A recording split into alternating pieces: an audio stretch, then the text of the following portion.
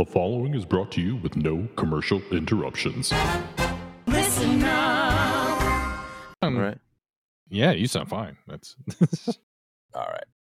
how about you two? How do I sound to you? You sound fine. Yeah, you sound fine. How about you, Paul? Yeah, you're clear, crystal clear. All right. All right, my notes are up. I just watched a video on how to play this song on the guitar, so now I can talk about it musically. Yeah, only now. Yeah, I think when I first heard this song, like I was like, oh man, like I want to play it, and then like no, I couldn't find any tabs or anything like that for anywhere, and I'm bad at hearing something and being like, okay, now fingers do that thing, and YouTube is your friend, Brandon. yeah, well, that's YouTube is your friend. It's around now, and you can find. Oh, that sort you're of stuff. talking about in 03. Yeah. Yeah. All right, ready when you are, man. Welcome to Season 8, Episode 11 of the Better Band Podcast, an all-encompassing trip through every song in the Pearl Jam catalog. I am your host, Brandon Paloma. Each episode, I go track by track with a guest through every album, soundtrack, single, and B-side to discover why you simply can't find a better band.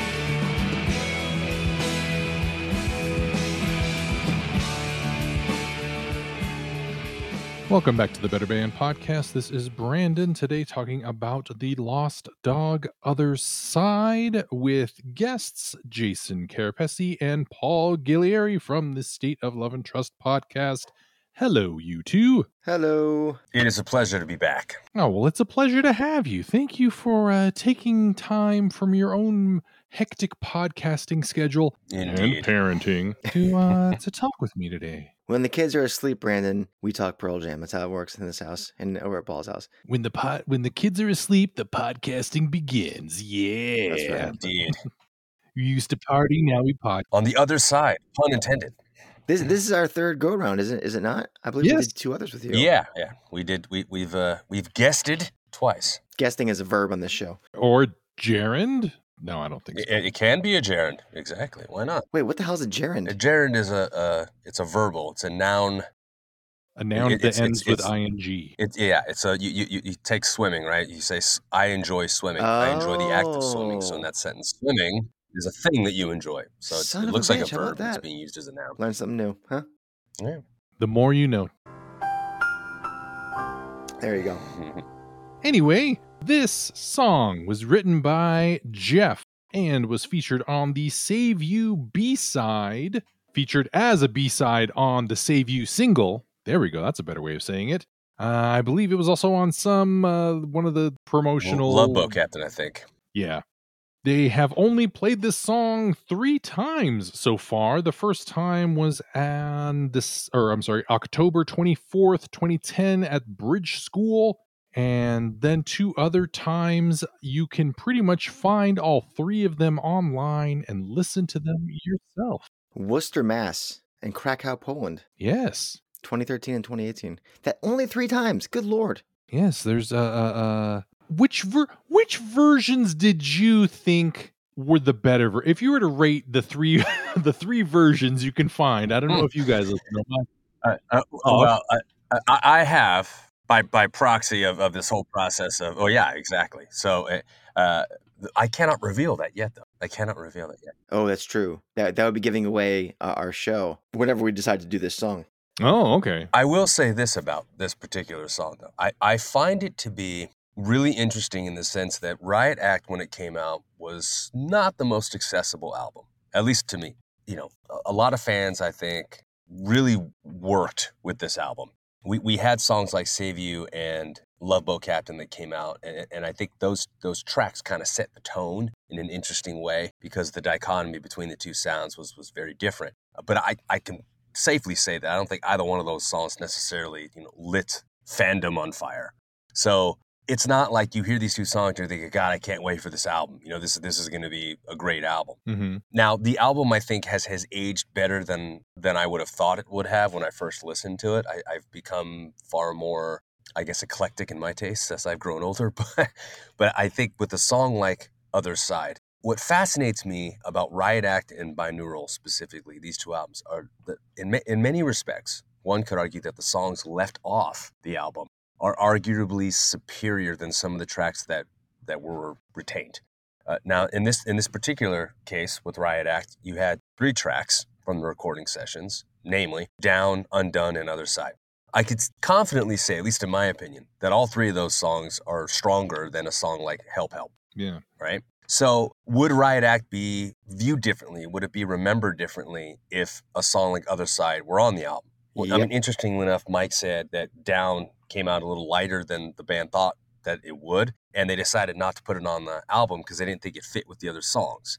I'm not so sure that all the songs on Riot Act necessarily fit with each other. I think that there, you look at those recording sessions, take a song like You Are, okay? You Are is very personal. I'm not sure how a song like You Are fits the record, but a song like Other Side does not. I think in many ways, a song like Other Side would be a strong track on this album. I think it's a fantastic Jeff composition. It's very intimate in its subject matter. This idea that he's reflecting on his parents' relationship, if I recall, and one of his parents having passed on. What is it like to write about that from the vantage point of the person who's in the afterlife? Conventional wisdom would suggest the songwriting approach would try to capture the sense of loss for the person who remains. But I love the ambition behind saying, well, hold on a second, let's flip that card over. What is the perception of the one who's gone? There's a great show on Star. I think it was on Stars. It was called The Leftovers. It was I think it was that Damon Lindelof show, the guy who helped write Lost. And basically the premise of the show is that you have all these people, and then in an instant, I want to say like 3% of the population just up and disappears, just gone. And the whole show is about the people who remain trying to pick up the pieces of their lives, having no idea where their loved ones disappeared to. Mm-hmm. But what you find out later, and I don't want to spoil it for anyone listening, is how long has this show been out, Paul? You can't really spoil a show that's like 12 years old. No, I think it just ended like 3 years ago or so. Well, maybe, but I mean, we live in an era of binge watching, okay? So the point is that there's a flip side in that the people who disappeared went somewhere too, right? And so what is it like to be on that other side? And I don't think that we really think about that, this idea that when we pass on, what we leave behind, I mean, are there any sentiments that come with us? Do we just become dust, stardust, or is there some sense of self that remains and an awareness that comes with it? And I thought it was, like I said, just a really ambitious attempt at songwriting to think about writing the point of view of the track from the person who is deceased. But more importantly, when you couple that with the beautiful sound, the composition itself has a very ethereal feel to it. It's very very wispy in its approach. It's not the same without you up here. Can't find my wheels. Your absence is what breathes this fear. Warm breath and all it steals. You can't know how it feels to be in here. All the dark lost years befriending me. I thought it was just a beautiful composition, very, very poignant and very grounded in a greater sense of longing, but not longing in I miss the person who's gone sort of way, longing in I miss that connection of being tied down to something tangible, but you know what I mean? It's this transcendental approach to the subject. And thought it was just an outstanding composition. I think Riot Act would be a better album with this composition, with this song on it. So I don't know, these conversations as a band where they're sitting there trying to figure out which tracks to keep and which ones to put on the album. It amazes me. I mean, in some respects, you could say Lost Dogs is the album that it is because of the strength of a lot of these songs. If we had a song like Help Help on Lost Dogs, I don't know if we look at Lost Dogs and say, man, what a great compilation of B-sides and rarities. I mean, I think in a lot of ways you look at it and say, I could completely see why these songs were left off the album, and it makes it kind of a more challenging listen. But it's just hard to argue why a song like this wasn't included. I think it's one of Jeff's finer moments in the catalog. I think you raised a good point about it replacing something like "You Are." We did a track listing, a reach reaction. But I wouldn't episode. replace it with "You Are." I think. I well, think no, I'm saying that based on what you said. Oh, you would. Well, okay. I wouldn't per se, because we already did our retracking episode of this album back in episode 61. For those of you who want to go back and check that out, but I'll put the link in the notes. Thank you very much. We, that was an interesting idea, and I think it was maybe the second album we ever tried to retrack, and I think primarily because it had, next to binaural, I think the most cutting room floor tracks that were widely available, or at least produced up for us to listen to. And when you go back and think about it, even after the fact, and we're 25 episodes, 30 episodes past that show that we did, and when you brought up "You Are" and how Other Side should fit into that record and why it's not there, I say "You Are" because "You Are" is a very positive song, and there are a couple of more positive songs on a record that's wholly kind of negative, both in its themes but also in how it sounds and the way that the instruments are played and the way Ed sings. It's very down, right? And that's one of the things that was kind of hard to wrap my head around when I was 20 when that album came out, and expecting more of a rock album. It's growing up with the first couple albums in Vitalogy, and you have the No Code, I don't want to say blip, but when you're young, that's a blip to you until you come to appreciate it later when you're older. But then Yield and Binaural kind of brought back some of that rock and roll feel that I was used to, and I think that Riot Act kind of threw me for a loop, especially with I Am Mine as the lead single. Now, you parse through the album, and it's, like I said, very down, very negative, very sullen, very serious, and there's some weird anomalies like "You Are" that are positive. There's a lot of existential questions that get raised in songs like Crop Duster and I Am Mine and "You Are." I think Other Side, it absolutely fits this album. That's what I'm saying. I absolutely agree. I think it's a song that fits more within the structure and the theme and the overall tone of the record more so than "You Are" for sure, and I think more so than maybe even "I Am Mine." It's tough going back and seeing songs like Other Side and Undone not make it. I get why Down that was pretty obvious, because it's just out of the gate, it's a much more uplifting track, both from a musical standpoint and a theme. So yeah, I'm with you. I don't know why it didn't make the cut at the time. I think musically speaking, as you mentioned, Brandon, it is a Jeff song. I think anybody who really came to appreciate Low Light 4 years prior can easily see the through lines. It's a similar strumming pattern. It's got very interesting chord changes and voicings that are not normal. I mean, the very first chord of the whole song in the verse is like this C power chord thing, and it leaves the high B and high E strings open. It creates this really kind of dissonant feel. And he kind of does that throughout the entire song with certain chords, and it really adds this very strange and kind of unnerving, anxious kind of vibe. And I think you couple that with a very, very interesting perspective of death and separation, speaking from a different point of view than any of us ever talk about. I mean, songs like Comeback are obvious. Like, those are your classic, someone's moved on to the afterlife, and we don't know where they are, and it sucks when we miss them, that whole thing. Like, those songs have been written to death, and not to say that they aren't powerful, because the good ones are, but how interesting is it to have a song where you're speaking from the other side? I mean, pun intended. And to approach that concept, the concept of the afterlife, in such a agnostic kind of way. Like, it doesn't acknowledge or pretend to assume any kind of religion or anything. It's just saying that. Well, hold on. Hey. Hold on. Okay. Look, the last line: "Sit and stare, begging for a prayer." Now, I'm not suggesting a certain denomination being referenced here, but I will say that there's this concept of faith in an afterlife, and the idea that the only way that one can commune is through prayer. That you're here and you're begging for a prayer because that's the only way you can hear that voice. Maybe agnostic isn't the right word. Then non-denominational, would that be better? Sure. Okay. So yeah, there you go. So the idea of trying to incorporate, just generically speaking, that, or the implication that there is something, because this person who's singing the song, essentially the subject, is there. It's just implied out of the gate. And so I find that kind of soothing, because I think for even most people in the world believe in something greater than this world. And I think that that's kind of a binder.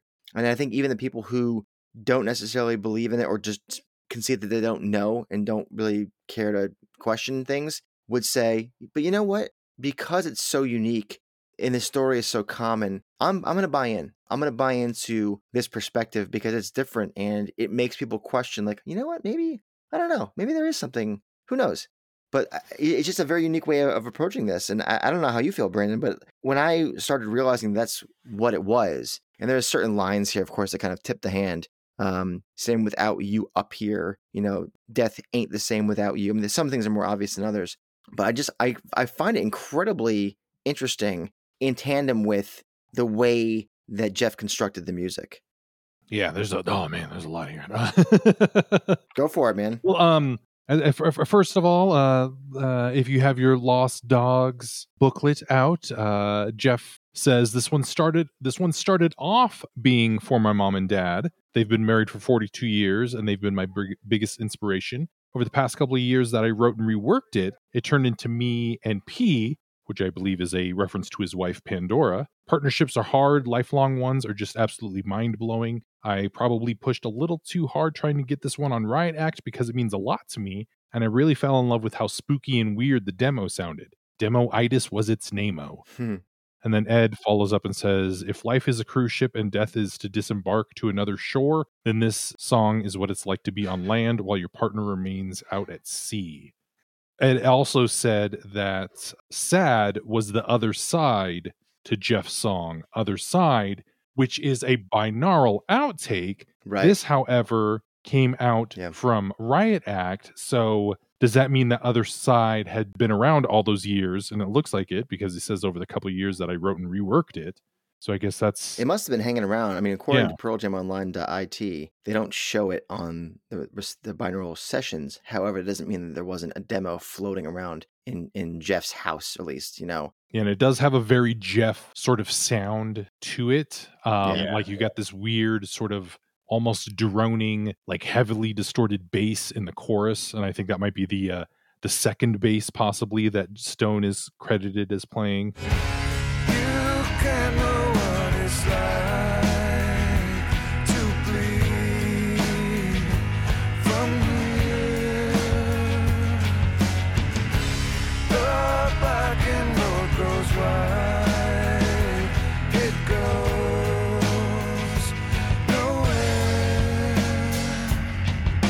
Jeff is playing guitar and bass on this as well.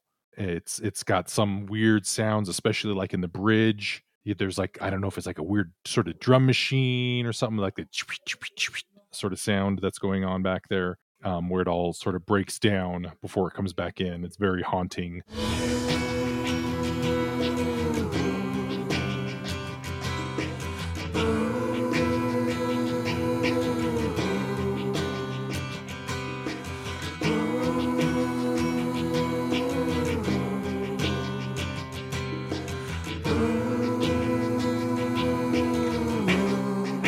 Is there an organ in there? It feels like there's like a droning organ too. Possibly. It could be. Yeah, it's there's a lot of weird sounds in it, which I think is leftovers from Jeff's demo, and maybe why they felt it didn't fit on Riot Act, just because. What do you think about that? About it being on Riot Act or not being on? Well, that maybe should it be?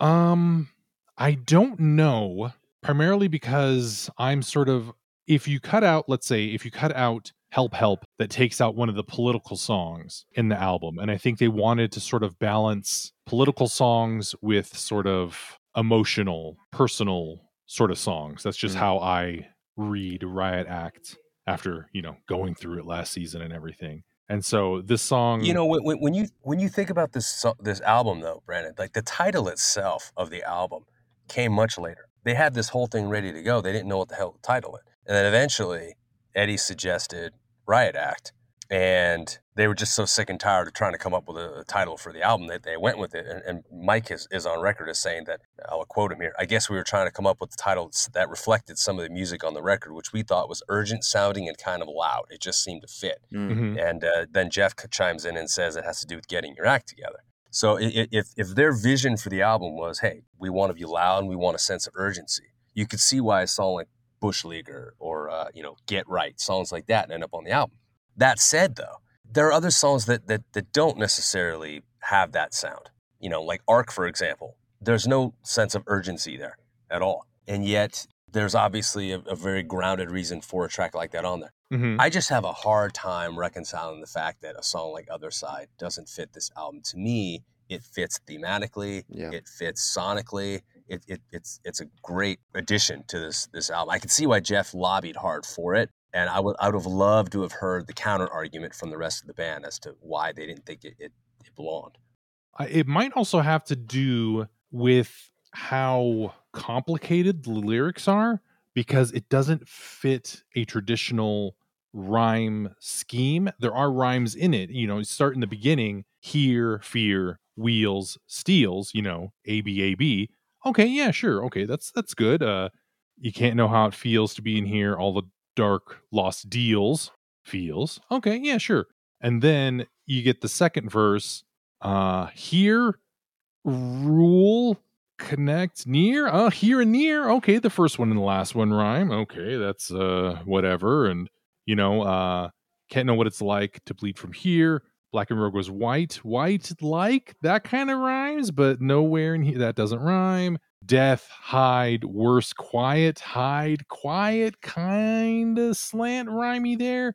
It's just, there's weird rhymes, and when you hear the live versions, the lyrics are all over the place. He doesn't know what to say from one line to the next, and I think that possibly he could have been looking at this like, I can only sing this if I have the words right in front of me. I can't memorize this. Which he does now a lot. I wonder, it's only been played 3 times, and the gaps were massive between those 3 recordings. I mean, you've got 2010, and then 3 years later in 2013, and then 5 years later in 2018. So it may have been just that he didn't have them written down and was going off memory, and it is a funky meter and structure. Mm-hmm. But you've got, think about In the Moonlight. It's similar in that regard. It's pretty kind of all over the place, and a Matt song.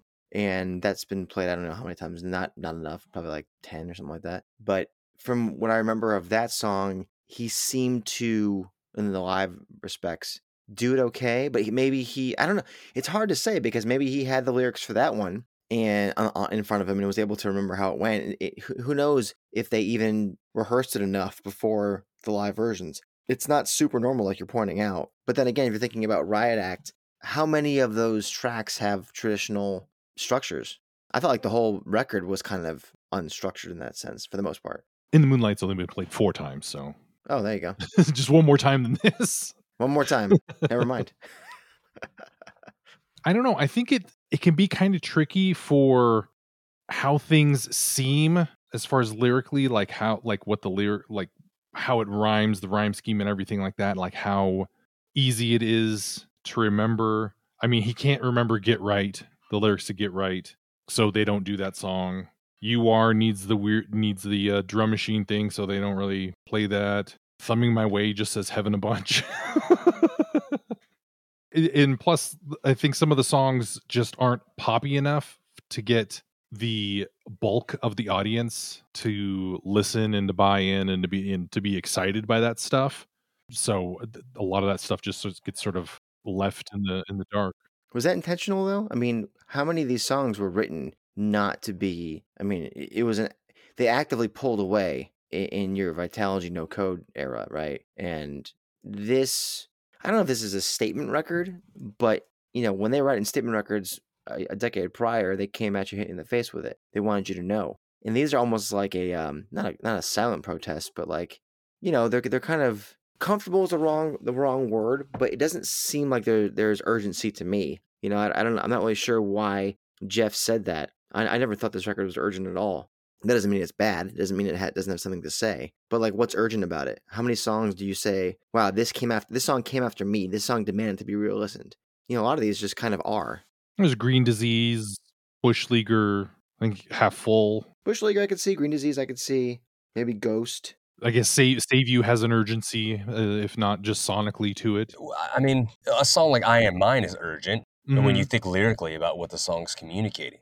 Same with Can't Keep and Save You. I agree that there's a sense of urgency there, but how is Other Side any different? You look at these lyrics here, it's not the same without you here. How can I quit to be there? Sit and stare, begging for a prayer. You know what I mean? There is a sense of urgency of wanting that connection back and feeling helpless and completely, I don't want to say abandoned, but your absence is what breeds this fear. There is a sense of urgency here, to me, at least in this song.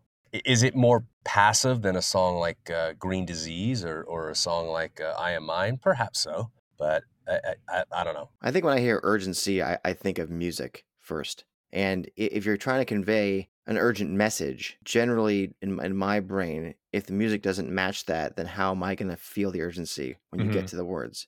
Does that make sense? Sure, but is Thumbing My Way, Bush Leaguer, Half Full, Arc, All or None, even Love Boat Captain? I mean, I don't know that there's any greater sense of urgency in any of those songs than there is in a song like Other Side. Oh, I agree. Yeah, I agree with that. And if you think about the music, guys, if you think about the Can't Keep Eddie's song, right? Save You is pretty much a collaborative effort. Love Boat, Eddie's song. Crop Duster was Matt. Ghost was Jeff. I Am Mine and Thumbing My Way, Eddie. You Are and Get Right, Matt. Eddie does Green Disease. Stone contributes Bush Leaguer. We get Half Full, which is Jeff. But then Arc is Eddie, and All or None is Stone. So I don't want to say that Jeff was relegated to the sidelines in this album, because he did have a song like Ghost. He's got 4 songs. Well, he has Green Disease. He has Help Help. Right. He has Help Help, which, I mean, of all these songs, I mean, I guess that one fits the sense of urgency more. But it's just interesting to me that, the band's like, well, we'll let you have this one, but not us. It's like, guys, you got it backwards here. Yeah, I don't think I'll ever get over Help Help. It's just not a standout track, let's just say, for me. I don't know. I think that this is a case of an album that when they couldn't figure out what the title was going to be, it makes me wonder how much of a focus was there in putting this thing together? Like, how much of a target was there created on behalf of the entire band to say, this is what we want this record to be? It was also the last one for Sony too, so it's sort of like, just get it done.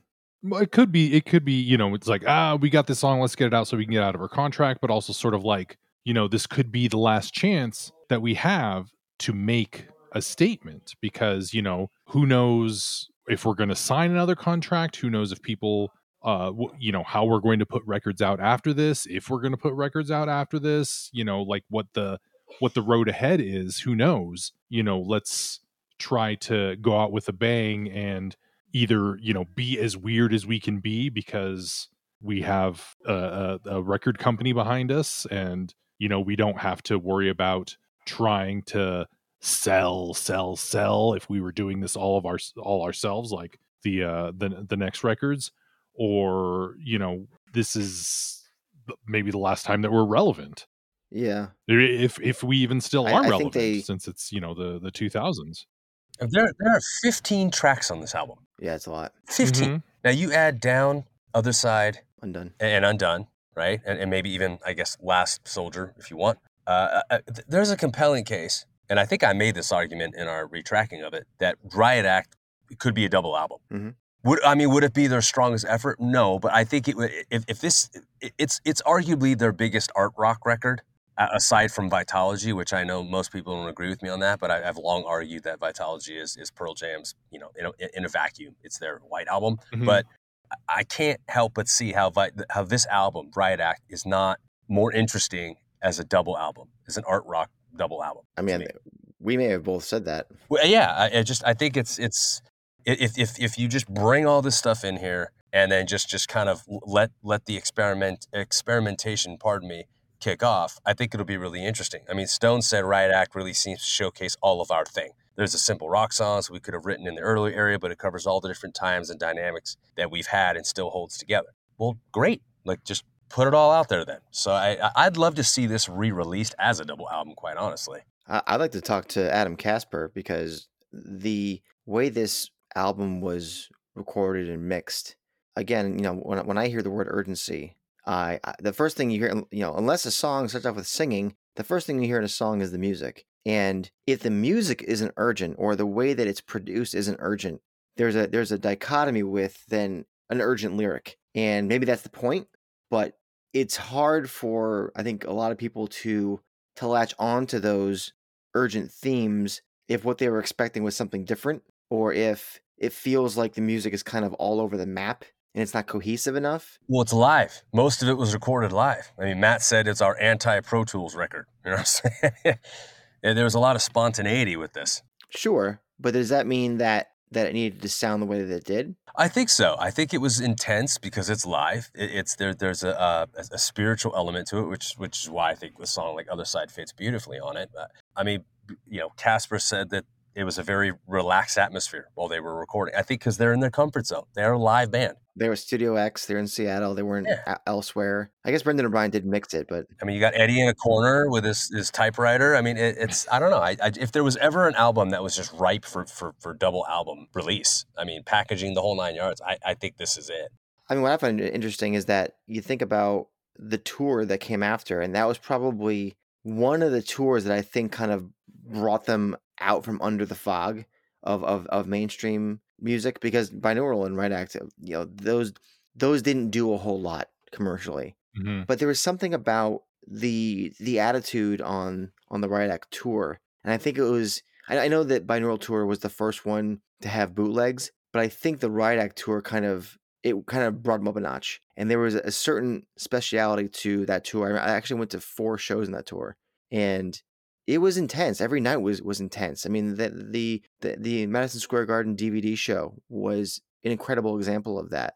And so when you talk about urgency, these songs come to life to me in the live setting. They were palpable in the shows that I went to. Those Japan shows are a great example. Great example as well. Yeah, even with the crowd that in Japan, they're famously kind of is this the right word to use? Sanguine, demure or reserved at times. Yeah. And even still, you gotta unless you're Mr. Big. If you're Mr. Big, they go ballistic. That's a great callback.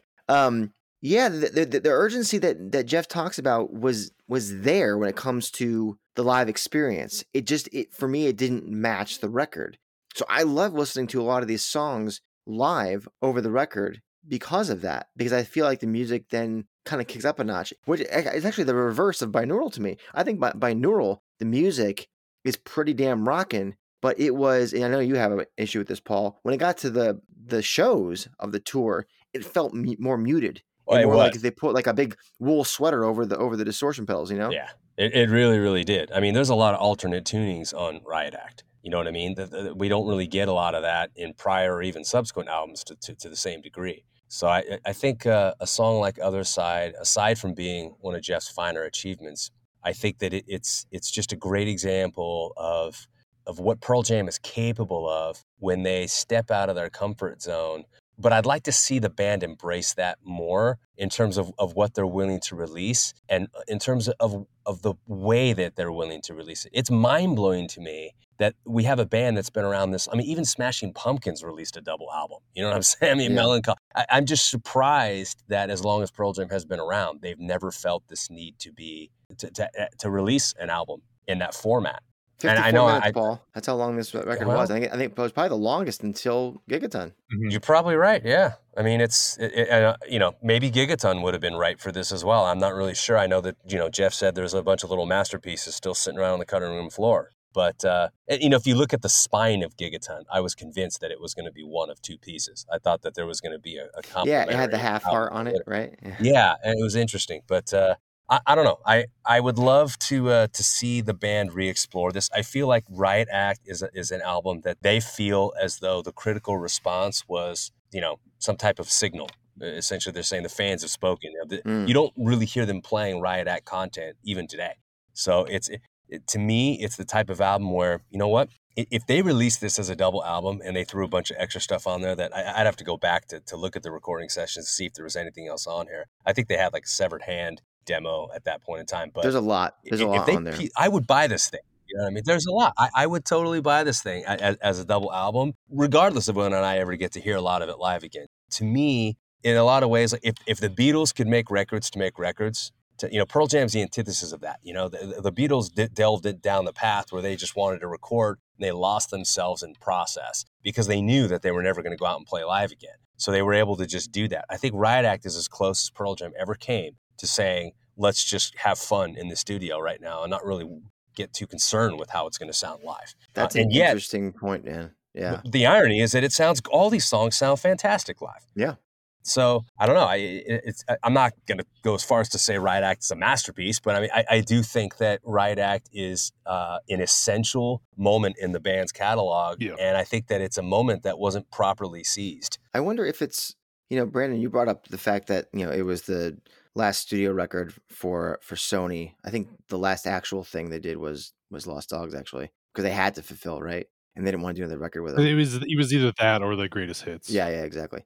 So I wonder if there was a sense of, we're in a certain headspace, let's just kind of let that envelop us and just kind of write whatever the hell we want, and without the pressure to know that there's something after this, or that there is going to be a response. Let's just do whatever the hell it is that we're all feeling. Yeah. Even though I'm sure they knew that, we're going to go to a tour and we like to keep making records with it. There was an uncertainty, right? And I think it allowed them to be kind of free in a sense. And you hear that, especially looking at the sessions again, there's like fucking 30 songs here that, some of these things are things that ended up on ukulele songs. Some, I don't know what they became. Say Goodbye, Satellite, Searchlight. Like, what are these things? Had Enough. Islands. Yeah, like there's just levels. I mean, these might stuff. just be sketches. Yeah, I mean, they might be, acoustic number 3 or 9. I forget what it is. And we might not know until, the guys are long gone and we get the, 40th year anniversary, complete box set with every take and riff imaginable. And then we go, oh, that's what that was. Oh, that sucked. Or whatever, it could just all be garbage, which is like, oh, you guys are smart, you didn't put it up. But like, we don't know that. So we don't know the full context of the sessions to say, wow, there was a lot of gold here. And they just decided to put out what they thought was their favorite 15 of a cohesive unit as we could possibly put together. We won't know. We've only heard really 3 tracks beyond what was there. And we all, I think, agree that they're pretty damn good, and question whether or not they should be on the record at all. Yeah, Paul, to correct you a little earlier from the beginning, I believe Stone's or Jeff's parents are both still alive. At least, no, they are. I'm saying he was imagining what that experience would be like, and I thought that the idea was, let me write from this other point of view, mostly because it's kind of hard to imagine. Okay, if I was to write a composition about one of my parents losing another one, to have to write from the point of view of my parent, I'm having to project that sense of loss onto somebody that and who's not dreading that moment, right? I think it's easier when your parents are alive to say, well, let me take the other side. Let me write from that vantage point, because I think it's not that it's less threatening. Because I said it was very ambitious, and I still stand by that. But I think that the idea of taking that approach might have been more amenable to that process, because he didn't have to imagine the sense of pain of still being here and having to watch one of his parents try to find a sense of identity and find a way to keep moving on. You know what I mean? So I think that played into the ambition as well. But, the flip side to your point, Brandon, the other side, so to say. Well, yeah, there you go. He has said with other songs, that when he looks back on his childhood now, Nothing As It Seems is a great example. It wasn't all, strawberries, milkshakes, and sweaters. You know what I mean? I mean, there are some parts that I think that he's on record as saying that he had suppressed. And I think that this is just kind of he's such a fascinating, there's a depth and breadth to his songwriting and where he's willing to explore with his songwriting that I think is so profound. And as an artist, the way that he's able to, going all the way back to like Mother Love Bone days with the apple and the faces on the apple, there's something about his ability to artistically see concept and to somehow find a way to kind of bring that to fruition. And I think that there's an expressionistic approach to that. And I think you see that come out in his songwriting. And that's why sometimes lyrically, his writing is not maybe as accessible as somebody like Mike's is. Mm-hmm. But I think that musically speaking, he's on a different plane, man. Sometimes it's funny in Lost Dogs, and he praises Mike, like this idea that, when Mike writes a song, we all fall to our knees and which I'm sorry, Matt, not Mike, which I get. I mean, Matt Cameron's songwriting is very unique as well. He is. I don't think Jeff gets nearly enough credit to what he brings to the band's sound and what he's capable of I think he's better as a songwriter for Pearl Jam than he is independent, mostly because I feel that there's something about the rest of the band's ability to kind of tighten things and rein him in certain areas that really allows the songs to thrive. But like a song like Other Side, case in point. Though, it's very possible that the rest of the band might say, actually, no, Paul, he just brought that demo in and we just cut it. I mean, we played it live and this is how he wanted it to sound and we agreed and it was what it was. I don't know. I wasn't there, but I compare the songwriting that he produces for Pearl Jam Records to what he does in his solo stuff. And I just think that there's a distinct difference. I think that there's a strength and a dynamic quality to what he's doing with Pearl Jam. And I feel that I can recognize the contributions of the other band, or at least the influence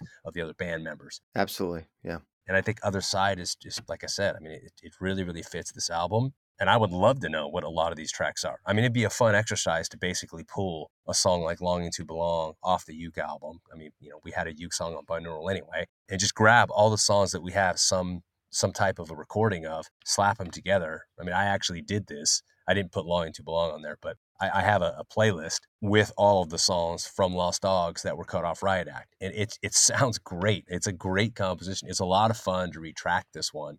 But I just wish there was more content, more material. And I think a lot of fans would like that. I think this album, I don't want to say it was disappointing to a lot of fans, but it did underwhelm. I think it wasn't the most accessible, as I've said. And I think that fans would welcome the opportunity to say, hey, give us this again and just throw more on there.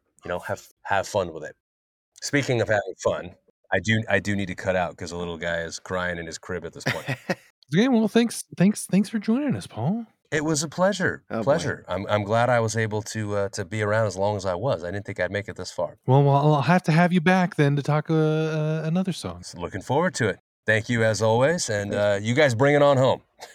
All right, we'll do the heavy lifting for you. Yeah, exactly. All right, bye-bye. All right. Okay, now we can start the real show. Now that now we're really gonna try. Yeah, I think the last thing for me really on this is, Paul brought up Jeff as a songwriter and being underrated, and we've done an episode on our favorite, or what we think are the best Jeff penned Pearl Jam songs. And the ones I'm about to mention aren't necessarily on that list for us, but think about this album. So Other Side didn't make it, of course. He did the music for Half Full. He wrote the lyrics and music for Help Help, which, of course, like I said, not my favorite, but also Ghost, and then played a part in Save You. And think about the previous record. You've got Sleight of Hand. You've got Nothing As It Seems, God's Dice, which I think is a very underrated song when it comes to lyrics. And, of course, you've got Low Light and Pilot, which I also think is very underrated. He has, there's a code and a style to how he tells a story or emotes something. And you always know when a song is his. I think this one might be the most accessible and less coded of his, which I think for those who are not as smart as someone like maybe Paul is, easier to understand and really discern what he means by his lyrics. And I think when you pair that with such a unique musical landscape, like I said before at the top, with the interesting chord choices, the interesting voicings, you get something that deserves more than what we've come to see of it in the live experience. And because it didn't make it on the record, it's had less of a chance to be played live. I think that's generally the case with them outside of songs like Ledbetter, for example. But Other Side is a fantastic song. And every time it pops into my shuffle, I'm like, oh man, this is a good one. But you forget about it because it's not on an album. So if you're the kind of person like me who goes and finds the album and goes, okay, play, and just plays through, you forget about it because it's not there. It's on B-side or it's on Lost Dogs. And I think that all you out there, if you're nodding along to what we've been saying, go put it back on. Make yourself a little playlist. Maybe retrack Riot Act yourself and stick it on there. But it's a really powerful song, and Jeff has done it again. Yeah, I think when I was listening to this today, you hear the thing. It's like, okay, Other Side, somebody died, blah, blah, blah, blah, blah. You miss somebody, blah, blah, blah. Listening to the lyrics, and I'm reading it, and, the first thing I notice, at least here, according to PearlJam.com, the old streets seem to make it worse. Where I thought it was like, oh, New York streets seem to make it worse. I thought that's what it was. I thought it was New York too. Yeah, I think even in one of the live versions, it sounds like he says New York streets. It But might be. then, He might have written it there. yeah, I don't know. It kind of old streets seem to make it worse. Like that just goes to say, like, I think this could be two people who are dead. One's in heaven, one's in hell. Hmm. Whereas, the verses are heaven, the choruses are hell, not the same without you up here. And then you can't know what it feels like to be in here. All the dark lost deals befriended me. Hmm. Come to hate the golden rule. Everybody has to be nice. We're up here in heaven. Oh, the morning light don't show you near. And then, you don't know what it's like to bleed from here. The blackened road goes white. It goes nowhere. I make the others run and hide. Old streets seem to make it worse. I'm a ghost and I'm haunting places. I'm trying to find you, trying to look for you or something like that. I can't hold on to the weight you bear.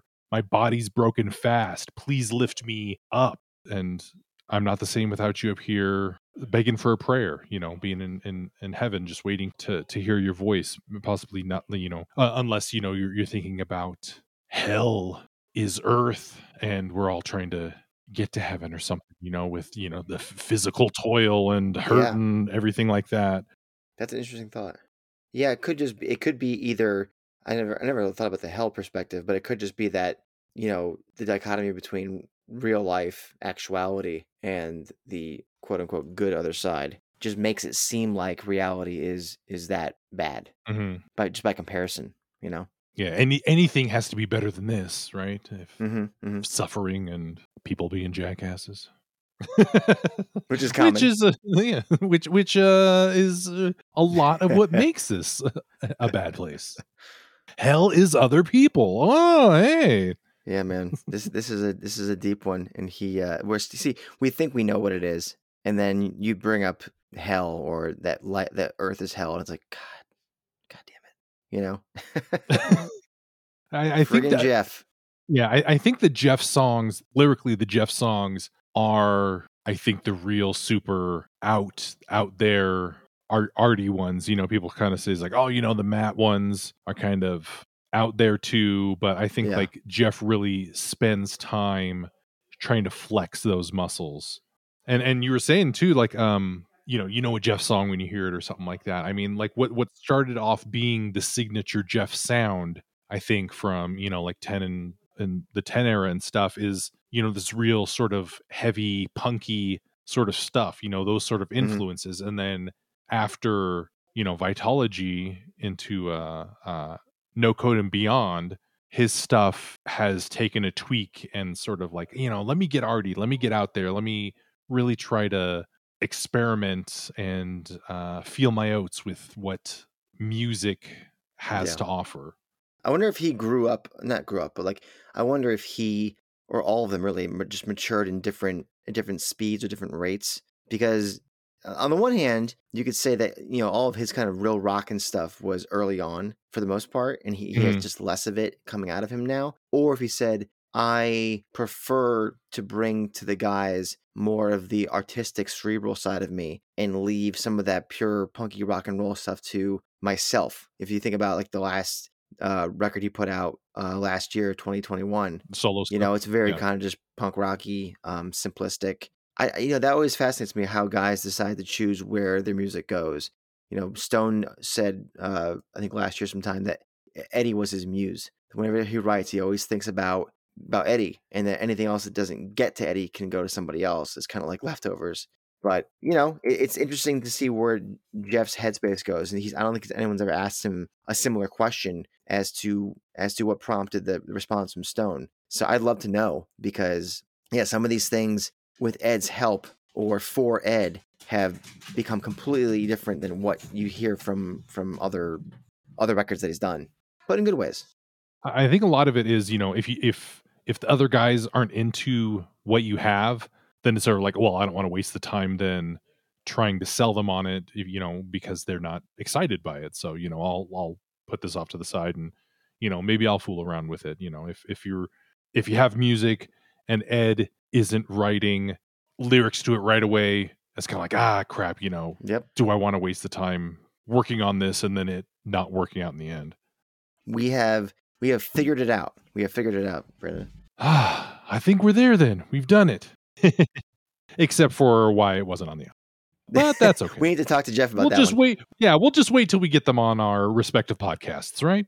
That should be easy. Yes, and speaking of podcasts, if people want to hear more of this good Pearl Jam talk from you and Paul, where can they listen?